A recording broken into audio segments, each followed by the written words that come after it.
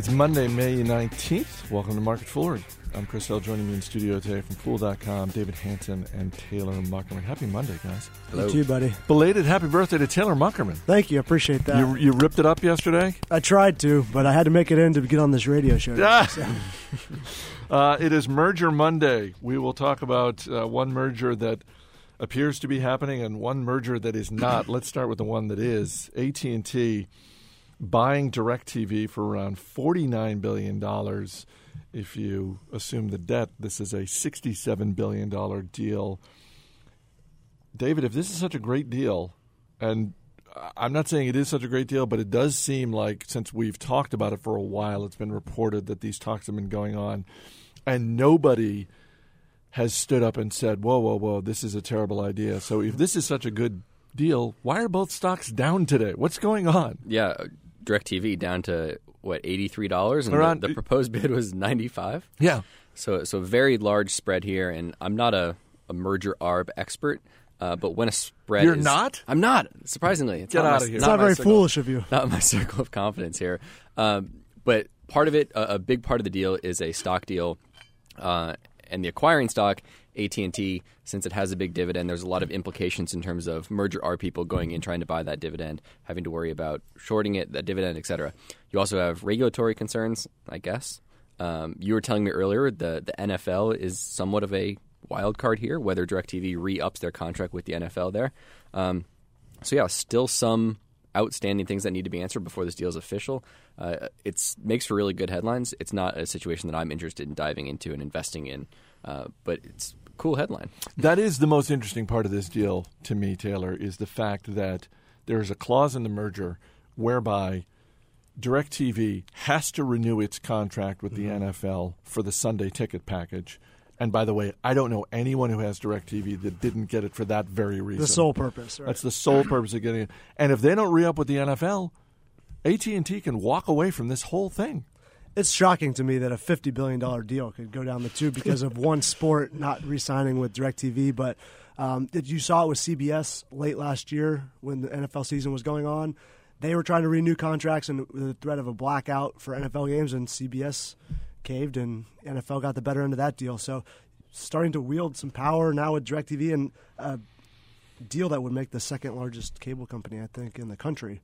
Yeah, it hinges on the fact that the NFL is such a prominent sport. By the way, if you're Comcast, you got to be pretty psyched right now, because this is taking some of the heat off of the Time Warner acquisition, and certainly some of the spotlight is off of them. And they're like, well, wait a minute, there is greater competition in this space. Just look at this deal that AT&T is looking to pull off.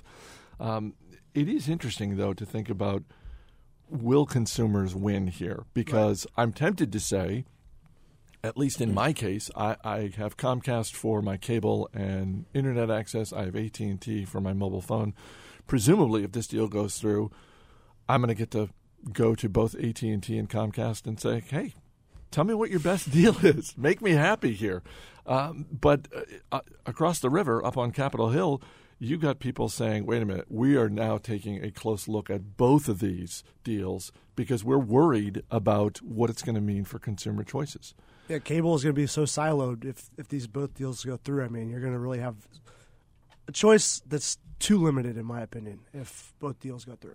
Does this make, if you're a content provider and you're watching all of this play out, are you neutral? Are you a little bit worried? Are you rubbing your hands together? The NFL clearly rubbing their hands together off of this. But what about any other sort of major content provider? Because I would think that a combined Comcast Time Warner and now potentially a combined AT&T DirecTV, they're wielding bigger clubs, and there's only so much they're going to pay for content. If you're a good content provider, I think you continue to remain confident, right? If you have the content that people want, if you have the NFL, if you have the NFL, if you have ESPN, I mean, if you have the properties that people want, people are going to consume the content however it gets to them. I don't think you should be concerned that much. If you're a fringe provider, maybe you're a little bit more concerned and your pricing power gets squeezed a little bit. I mean, AT&T, I mean, their subscriber base isn't growing. DirecTV's is barely growing, so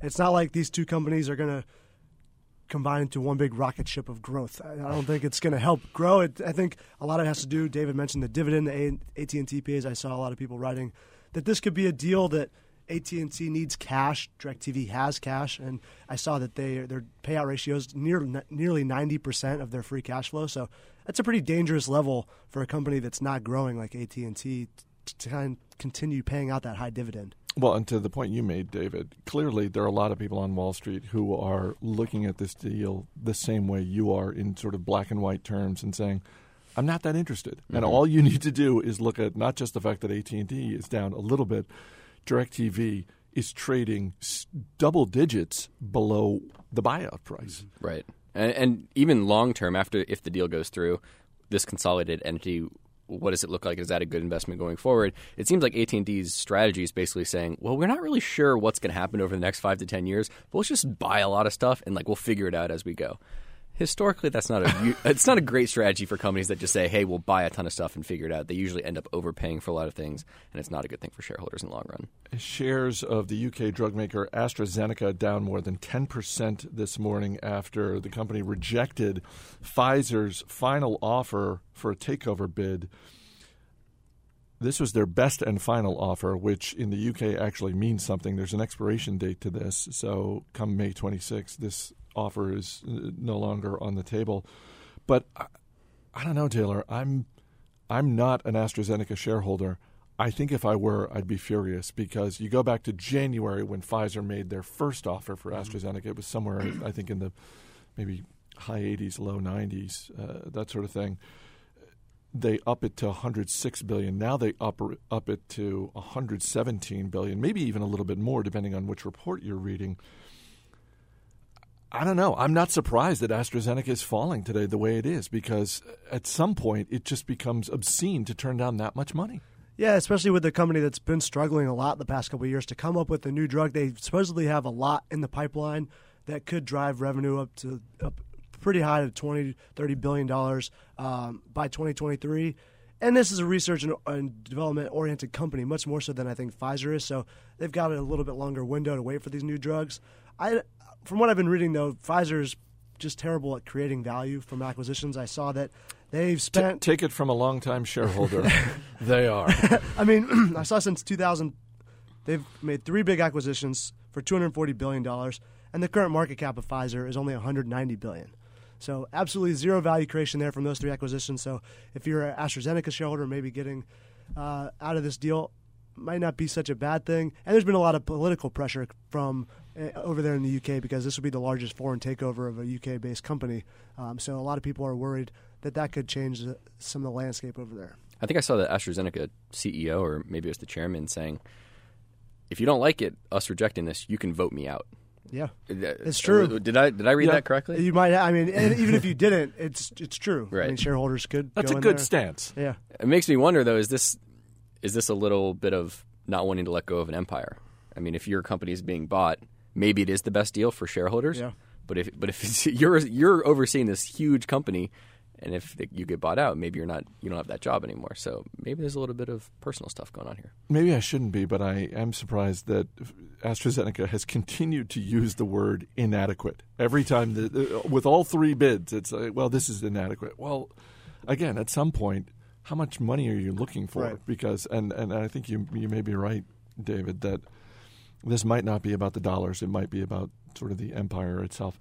We've seen so many mergers this year across a whole range of industries. There is nothing to indicate that this is not going to continue for the rest of this year. When you look at the balance sheets of all of these companies, again, across a range of industries, I'm curious if there is a company that you look at that you think, boy, they really are a great takeout candidate, or a company that you look at and think, boy, their one saving grace, their one chance in life is to get bought out by someone.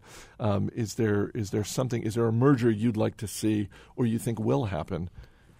Would I like to see or think I will happen? Either. So I'm going to answer. I'm not going to answer neither of those Do questions. both. Okay. Come on. Do neither. So a company that I own that I don't want to see it get bought out because I think it has a lot of potential, but it could, is Zillow, the online real estate platform. I think a company like Google could easily buy. I mean, it's a $4 billion company, obviously much more expensive now than it was a year and a half ago. It's more than doubled. But only a $4 billion company, that's chump change for a company like Google. Zillow focuses on real estate, the ad platform, mapping. Google has all of these expertise. They have Google Maps. They have the best expertise in online advertising, online platforms.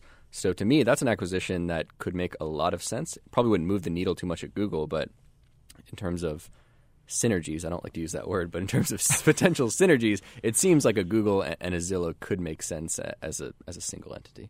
What about you, Taylor? I'm going with another disruptor in the real estate area, although this is rentals. I think Airbnb is a pretty interesting. I like the company a lot, but it's trying to grow in the offerings that it can provide more as a concierge service.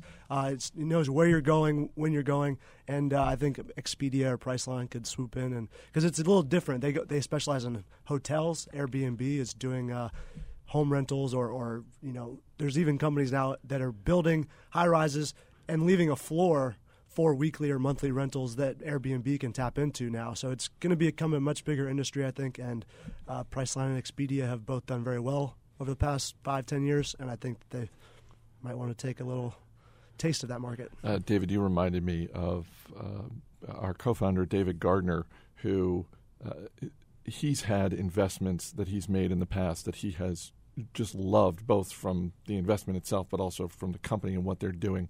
And then when they've gotten bought out, he's just been, I don't want to say crushed, but it's not, and I'm thinking primarily of Pixar, which used to be a standalone public company, and Marvel. Yeah. I was a Marvel shareholder, and that's, even though Disney has done well and has done well by Marvel, there are times when I just sort of look at how the Marvel universe, through merchandising, through its movies, that's what every once in a while I think, what would that company be doing? I don't feel bad for you. Because you can break out the segment in the Disney annual report, and you're like, why can't that be a standalone business? I'm not looking for sympathy, but it is something that I just wonder about every once in a while. 2 housekeeping notes I need to mention. The first is we're hiring here at the Motley Fool. We're actually hiring a lot. I was wonderfully surprised the other day when I went over to culture.fool.com, which is where we have our jobs listed, and all of the jobs that we're hiring for. So, radio host. You were like, what? Wait a minute. That's financial planners. Lots of those. We're hiring a lot of financial planners, but we're hiring across a range of industries. So if you know someone who's looking for a job, maybe you're looking for a job and you're in the greater Alexandria, Virginia area or want to move here, check out culture.fool.com. That's where all our jobs are listed. Second housekeeping update. Little bit of news to be made on Where the Money Is, the show co-hosted by David Hansen. You want to talk to our dozens of listeners, share what's going on? Some expanded content coming to the Where the Money Is podcast. Yes, and we forgot to mention this on Where the Money Is today. So for anyone who listens to both, sorry. So wait a minute. We got caught up in So you're everything. breaking news on this podcast. Breaking news right now.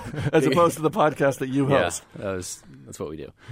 So Matt Koppeneffer, the co-host of Where the Money Is, has been summoned to go work on the Motley Fool's German operations. So we're launching a German site. I know Taylor's working a little bit on the Canadian site that we have, so we're also launching a German site. Matt Koppeneffer is going to head those operations up.